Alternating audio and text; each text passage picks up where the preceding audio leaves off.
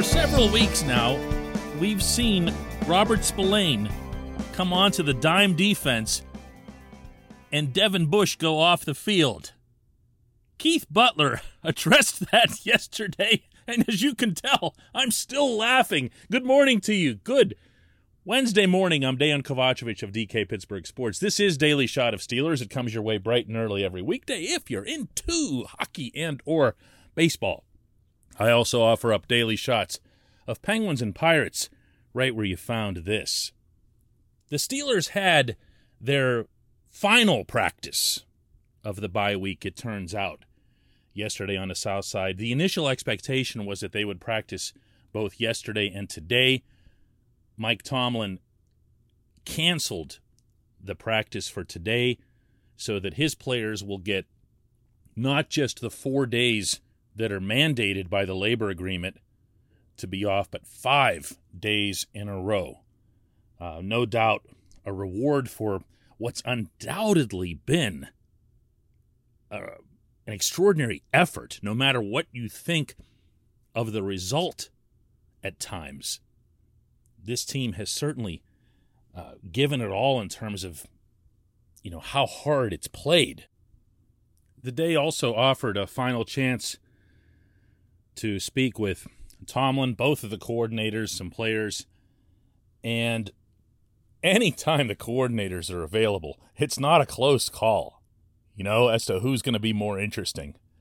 Matt Canada's been about as dry as you can get, and Butler is just Butler. He is dadgum awesome when it comes to his communications because he doesn't really have a filter. He's just not equipped with one. So no matter what it is that you bring up with him, no matter how touchy the topic, you'll recall when he was asked about TJ Watt's ongoing contract talks, and he said something like, "I'm with TJ." Meanwhile, it's Art Rooney signing his checks, and they made sure he never did that again.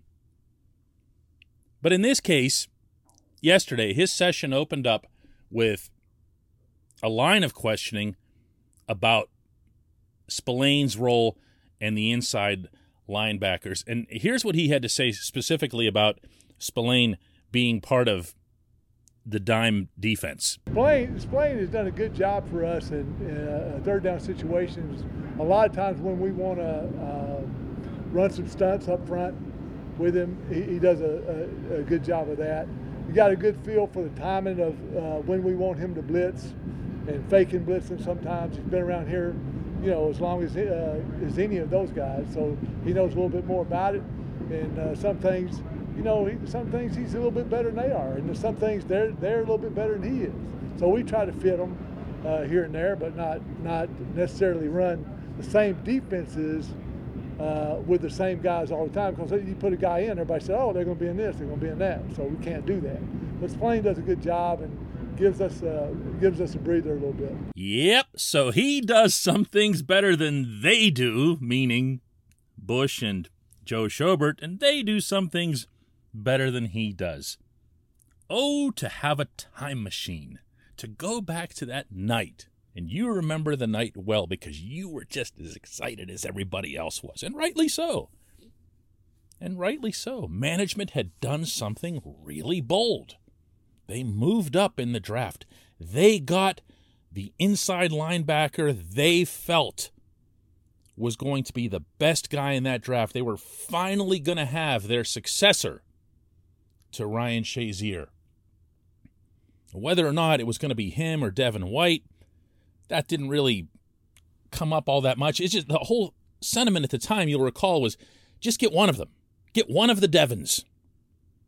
And they did, and they traded up. And best of all, they used the draft picks that they'd gotten in what seemed like a real stinker of a trade involving Antonio Brown. So even that felt better. And it was just all good.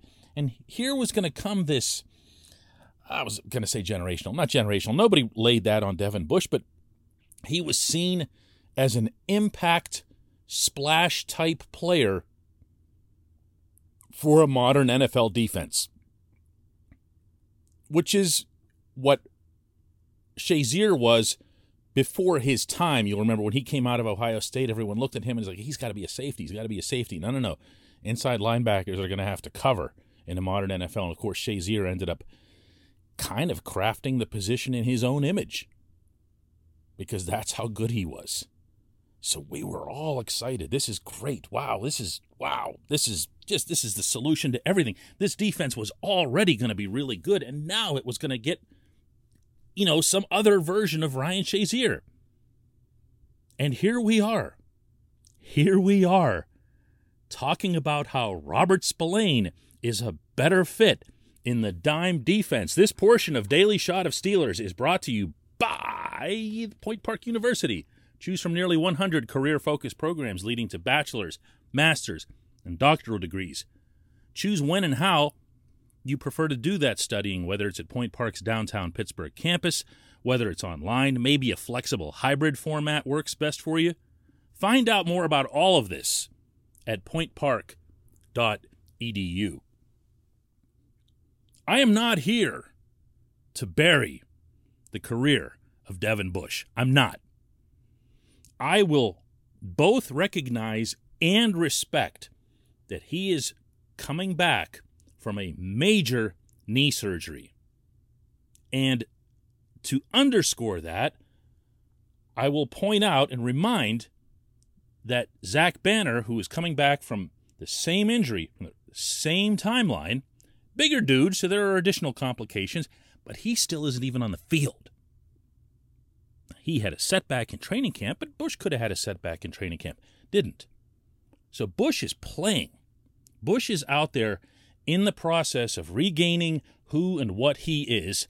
And I think we can all agree that upon watching Bush in the preseason games especially, that he didn't have his full step.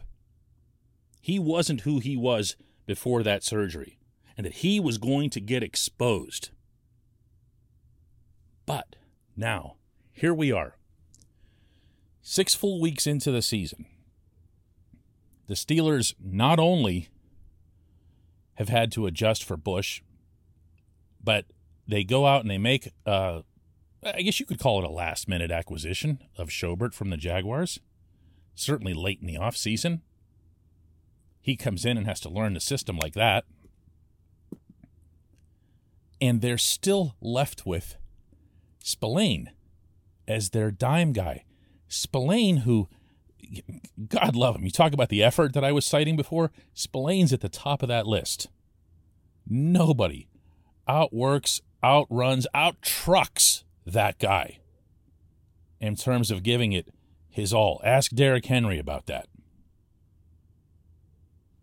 But if you're talking about him as your dime linebacker for anything other than the purpose of being excessively clever in terms of disguising your defense, you're talking about a real, can I use the word failure after week 6? I think so. We're talking about a real failure at inside linebacker at that position.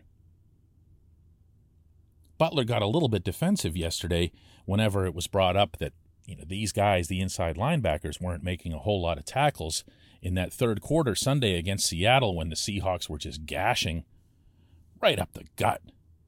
Unapologetically, just boom, boom, boom, boom, boom. And Butler said something about how some of that was on the defensive front, which I'm sure it was. The fact of the matter is, when all of your leading tacklers on the day end up being your safeties, I mean, you've done something really wrong when the other team doesn't even have its quarterback and was afraid to throw the football. You've done something really wrong.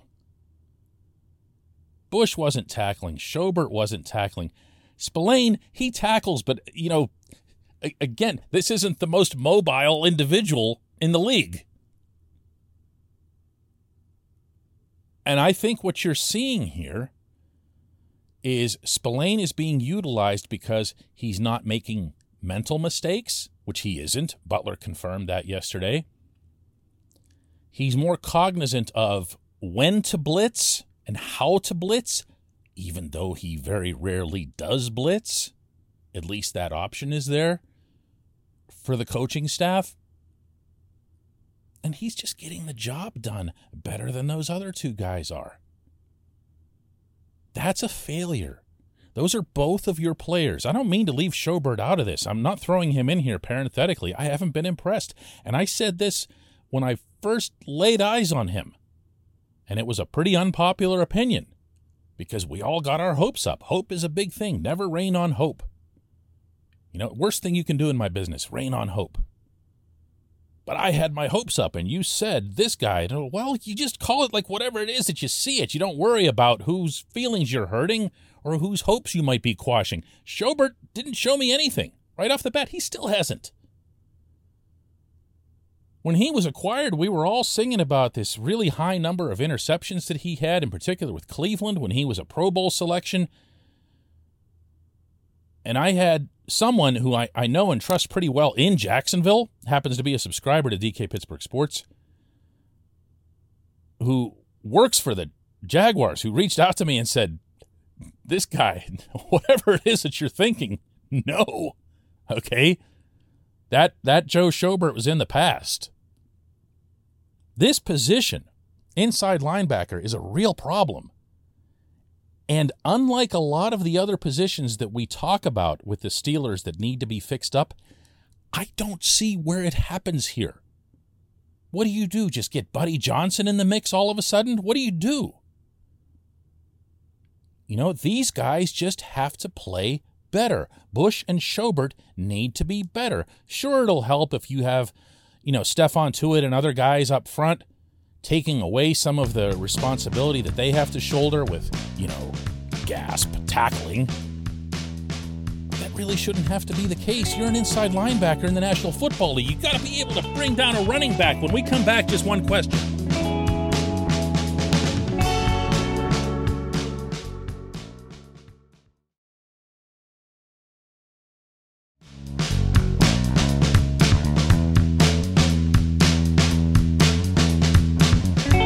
Time for just one question. That's brought to you always by the personal injury law firm of Luxembourg, Garbett, Kelly, and George, LGKG. They represent people who are hurt in car accidents, who need help with workers' comp or medical malpractice claims.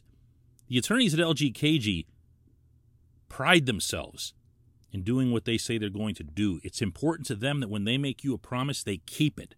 This law firm has been keeping promises in our region for over 80 years. Learn more about them at lgkg.com. or by calling 888-842-5454.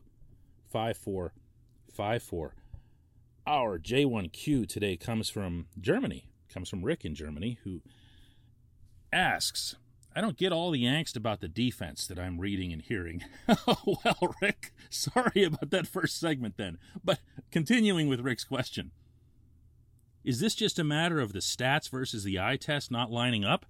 Or that a backup quarterback was at the helm for Seattle and the expectations were higher? Was this spectacular? No, but other than 2 drives in the third quarter, the defense was very good. The defense allowed 209 yards passing, adjusted to 165 with sacks. And that's not great, but it would fall into the top 5 league-wide versus yards per game passing defense. That sounds good, Rick. And you singled out the one thing that Seattle didn't even try to do. Butler acknowledged yesterday, whenever he was asked, that the Seahawks really flipped things up on them. You can't call that all the time on third down. Sometimes you got to call it on second down. Sometimes you got to call it on first down. They ran on third down. If you seen what they did in the second half, or it might have been the first. They ran on third down on us. It's 3rd and 7. It wasn't like this daggum 3rd and 2 or something like that. So they ran the ball on us, and they tried to mix it up coming back and try to give their quarterback a little bit of a breather, I think. So, and keep him from getting behind and us be able to get pressure on him. And that's okay. Teams make adjustments. The Seahawks made a terrific one at the half. Even they couldn't have thought it would work out as well as it did, but it did. I'm going to respectfully disagree with you that it was only about 2 drives because I saw the Seahawks continue to run the ball effectively. The only time the Seahawks got themselves into any kind of trouble offensively in the second half at all was when they were naive enough to think that they could just put the game back in Geno's hands. That was nuts. That was nuts. What were they doing trying to pass the ball there? That's not anything that the Steelers did well. That was just plain old dumb. So I'm not... Look, you could have a game that your team wins by 40, okay? And I'm talking about at any level of football, right down to that youth league in Bloomfield that I see off Liberty Avenue on a regular basis. You could have any scenario in football that is successful from your side, and if you get gashed running the football, if you get gashed, it's an L. It is a big L. There are a lot of things that have changed about this beautiful game over the decades. That is not one of them. Not just because of culture or machismo or whatever, but it's because it's a helpless, pathetic feeling when it happens. That is absolutely how this should be taken, not just by us on the outside, but especially on the inside. That word gashed, by the way, T.J. Watt used it himself after the game Sunday. That's not lightly thrown around. That is not a positive term to have associated with your defense, whether it's for 2 drives or a full quarter or a full half, however it is that you want to portray it or that I want to portray it. That is not a negative spin, positive spin thing. They got gashed by another team's number 3 and number 4 running backs, while that team was also missing its running quarterback. Wow. Just no. There's no reason to paint that in any kind of positive way. I appreciate the question. I appreciate everybody listening to Daily Shot of Steelers. We will do it again tomorrow.